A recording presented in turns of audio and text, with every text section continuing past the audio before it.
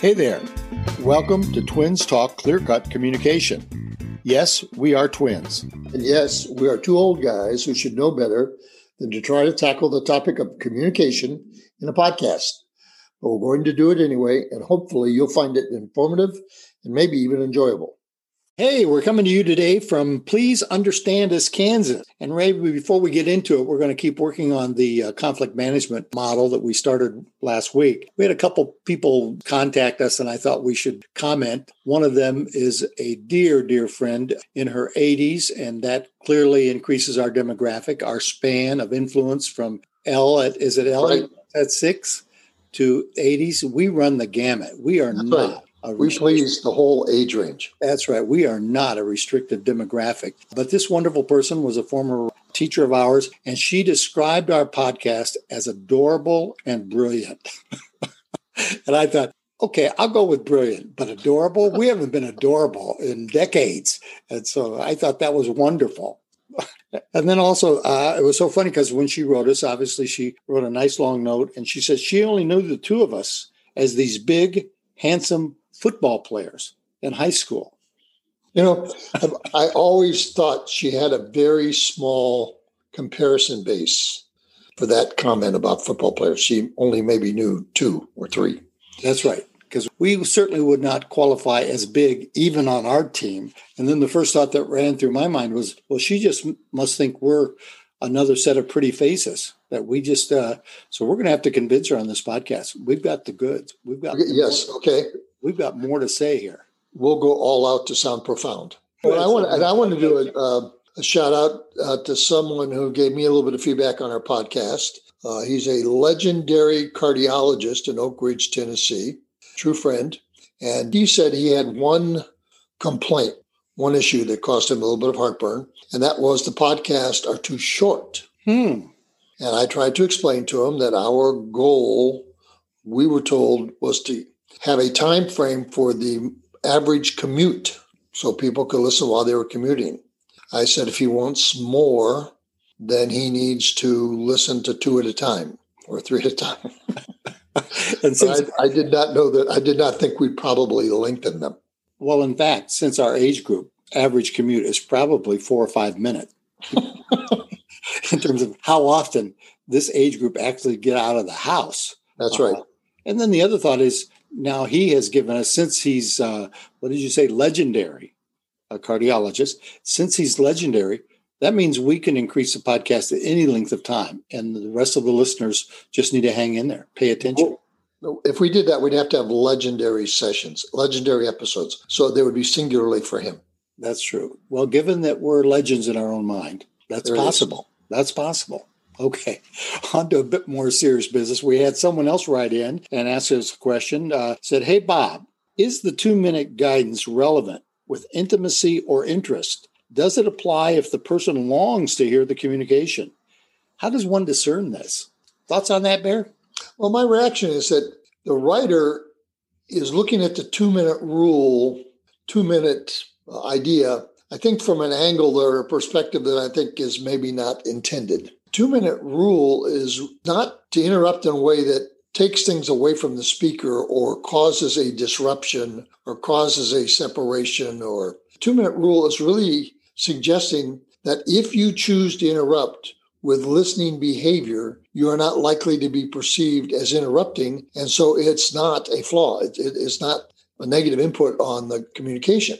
And so I wonder if fellow writing is thinking of that the goal of the 2-minute interruption is to make sure you're clear and focused and that you're using listening behavior that causes the person who's speaking to be able to share effectively.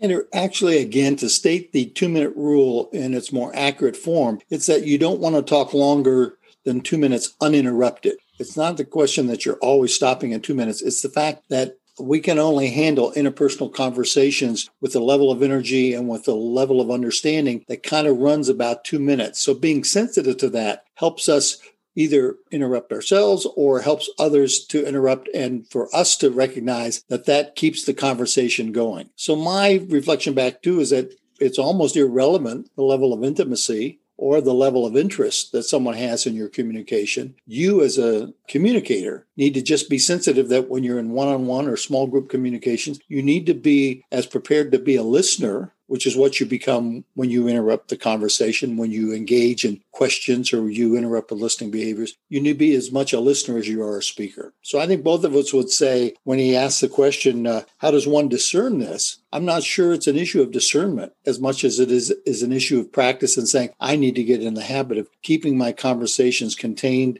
in a short interactive mode so I maintain the level of energy and interest and keep the other person involved. I agree totally. By there? Totally. Okay. Let's go after conflict in the 5 styles from the last session. Go for it. Yeah, the 5 styles, I've gotten some feedback locally about the 5 styles, and that when we were sharing them... By the way, is this atomic feedback? Because Oak Ridge is the atomic community. So when you say you get things locally, I'm always anticipating it's atomic feedback.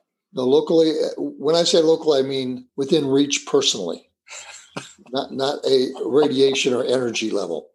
The individual mentioned to me that it was a little bit of work because I was trying to create a visual and they were trying to keep up without writing it down, and it became a little bit complicated. Let me remind people, there were 5 strategies from the Thomas Kilmann assessment of managing conflict. And let's give it a handle. There are 3 C's and 2 A's in the 5 strategies. You've got competing, you've got collaborating, and you've got compromise as the 3 C's. And then you've got avoidance and you've got accommodation as the 2 A's. Now, I remember them because that was kind of the grade you got when we were at Central Michigan. And those were... per term. 3 C's and 2 A's. And those were my good semesters. Yeah, those are great semesters for you. But of course, I remember them as the initials for the women you failed to date in high school. So... So we've both got a way of hanging on to those. Yeah, we both have a way of remembering that. Okay. But that's one way that you can handle, or you can hang on to the 5 of them. Now, one of the things I think people also need to keep in mind is that your choice in using any one of these 5 is dictated by and large by the context of the conflict, okay, and your skill level for each of the 5. So if you're not skilled and you're trying to apply one, that's going to be a problem in itself. And if you're using the wrong context, if you're in one context that has good usefulness for a specific strategy, but you're not using that one, then that's also going to be a bit of a problem. So in addition to knowing the names of the 5 styles, I think you have to keep in mind what's the context of the conflict and how skilled am I? What do I think of my skill set to use this? When you say how skilled am I in terms of the 5 different styles, preferences, or options, I need to think about my skill set as to which one uses my skill set best. Okay. Well, one of the things we're going to talk about today is the skills that each of the 5 require. So I can then match that against what I think my skills are. The other thing I want to caution people to consider in a conflict situation beyond just which style is the need to slow down, the need to not rush into conflict. Anytime you are rushing, anytime you are feeling that speed, I think it works to your disadvantage. People who are best at managing conflict automatically slow down. They automatically back off the gas pedal. They do not want to rush into this because that's put you in the weakest possible position. You know, and I think there we stand with a lot of people who write on the issue and speak on the issue of conflict or speak on the issue of negotiating relationships, just speak on the issue of interpersonal communication, that when you get in these heightened situations, slowing the conversation down is always a preferred way of dealing with it versus quickly accelerating it and thereby increasing greatly the potential of escalate. Yeah, I'm with you on that. Yeah, deep breaths help. Just take a couple of deep breaths before you start to address it. Okay? And then finally, one of the things I want to bring to people's attention is that each of the 5 are useful in given situations, and that's what you've got to keep track of. There's a utility factor for each of the 5, but you need to keep track of which situations they work in. My read of the model is that when it was originally developed, it had a kind of preference, what our individual preferences are. So we tended to rely on that particular one and called it a style. What I'm hearing you argue for is that no, all of them are useful in particular contexts. Now, given that, we may still have a preference. That is, we may have one in which we feel there are more situations that this is an option that I would choose. This particular approach, this particular preference would be the one I would opt for. But that we have to really be sensitive to the situation, the conflict situation, and to our own skill set. I'm hoping for our listeners that their skill set is aligned with their generalized preference. Otherwise, they're really out of sync in terms of saying, well, I opt for this, but my skills are something totally different. You know, Bob, I'm going to push back a little bit. I tend to think if people believe they have a preference, they've lost choice. They've stopped choosing. Okay. So let's say I have two what I consider natural preferences. What that says to me is you're not choosing anymore. You're just going to rely on those. You're going to move into situations and use those preferences. Make those preferences work, even if the context doesn't suggest it's going to be that useful. So my concern about people having, although I think you're right, I do think people develop preferences. They are more familiar with one or two of these than they are the others, and even possible that one or two of them become habit, they're habitual.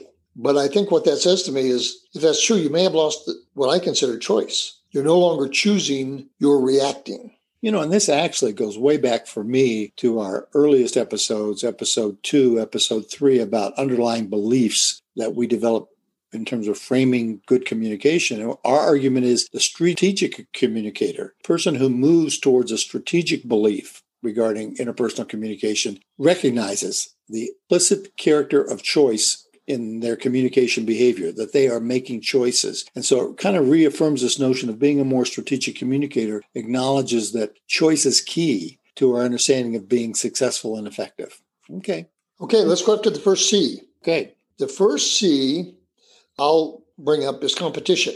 Now, this creates what I consider the I win, you lose phenomenon. Competition is where I intend to get my way. I'm highly assertive and I'm low in accommodation. So I'm not putting a priority on what you might need in this conflict. I am saying that I feel the need for the result to turn out this way. And I'm going to assert what I think is the right position and get my way because I believe that will result in the best outcome. And so this is it's my way or the highway approach. My way or the highway. And to give it a context, that this actually works. There are times that this should be used.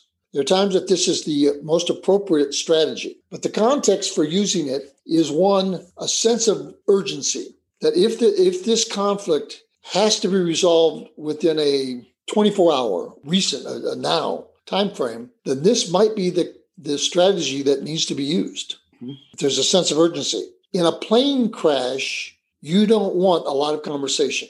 When you're running into emergency situations, you do not want everyone having a vote. You do not want everyone feeling they ought to have control of how this goes down. Okay, so I would say anytime conflict you're talking about has a time frame that's urgent, time frame that's now in medical situations. You don't want 5 people trying to come to a conclusion to address a person who's in a terrible situation, physically, life-threatening. You want someone to make choices that produce the right outcome. And this doesn't negate something we talked about earlier, which is checkpoints, like the comment that we made about get it, got it, good. There are moments, even in urgent situations, where we need to make sure that the communication is clear. But what we are saying is that this model serves best when we need someone to take charge, when we need someone to really assert themselves, when we need someone in this urgent situation to take control of it. And you used the reference of a plane crash. And one of the things that I've often thought about is that one of the negative outcomes of taking this approach is that almost all of life becomes a plane crash. An individual begins to treat every decision, every situation as urgent, requiring immediate attention, requiring immediate forceful assertiveness. And as a result, their world is filled with plane crashes rather than saying, no, there are real plane crashes, but then there are other situations that you've made them into that, and they're not really that. So that would be one of the cautions that we have to encourage listeners, is that as you think about this approach and think, this sounds like a good one to me, or I want to use it in certain situations, be careful that the backlash isn't that you become one of those people, leaders, parents, who make all of life a plane crash, right? Right, exactly. The tendency is to see these conflicts as being urgent when, in fact, in truth, they're not. Now, I won't ascribe to research that backs us up like your 2-minute rule, but I think if this doesn't have to be resolved within 24 hours, I think this strategy is not necessarily the most appropriate one. I was going to ask you about that. So as you think about this could be one of those where we use a kind of general guideline that there are emergencies, there are situations, but if what we're looking at, either the conversation we're having or the decision we're having to make is something that can be delayed or something that can be thought about for 24 hours, we ought to use that as a general guide and say, okay, this strategy is not in that, this context is not one that requires a competitive approach. Exactly. Let me talk real quickly about the skills you need to consider if you're going to use this approach. One is you need to be effective at arguing your point. You need to be able to clearly give people a picture of why you would choose what you choose. If you're going to be effective at being competitive or being assertive, that's a critical issue, because if you're confusing, then others won't follow you. I think you also need to have a lot of experience with asserting your opinions and your feelings. If this is new to you, stepping up, then you need to be very cautious about using this strategy because it could turn against you. Okay. I think you also need to demonstrate that you got experience in making good decisions under these conditions, that you have a track record that gives you credibility. Okay. And that way people will respond to you. And can you stand your ground in the face of opposition? For a lot of people who try to use a strategy, the problem is other people are going to push back and then they give in and they become ineffective at asserting what they need to assert in order to get the outcome that may, in fact, be the best choice. So you have to be good at standing your ground. Now, would you view trash talking as a good part of this particular strategy? I never have considered trash talking a part of being assertive. I've considered it a part of being socially challenging. Okay, I just wanted to check that out. Check that out. Good check. Now, the last thing I'll say about this is what happens if you overuse this? I think you begin to receive less feedback from others because they know you're not listening. They know you started out that you're going to get your way or you intend to get your way, so you're really not open to feedback. So if you overuse this, people begin to believe it's futile to give you feedback because you're not listening.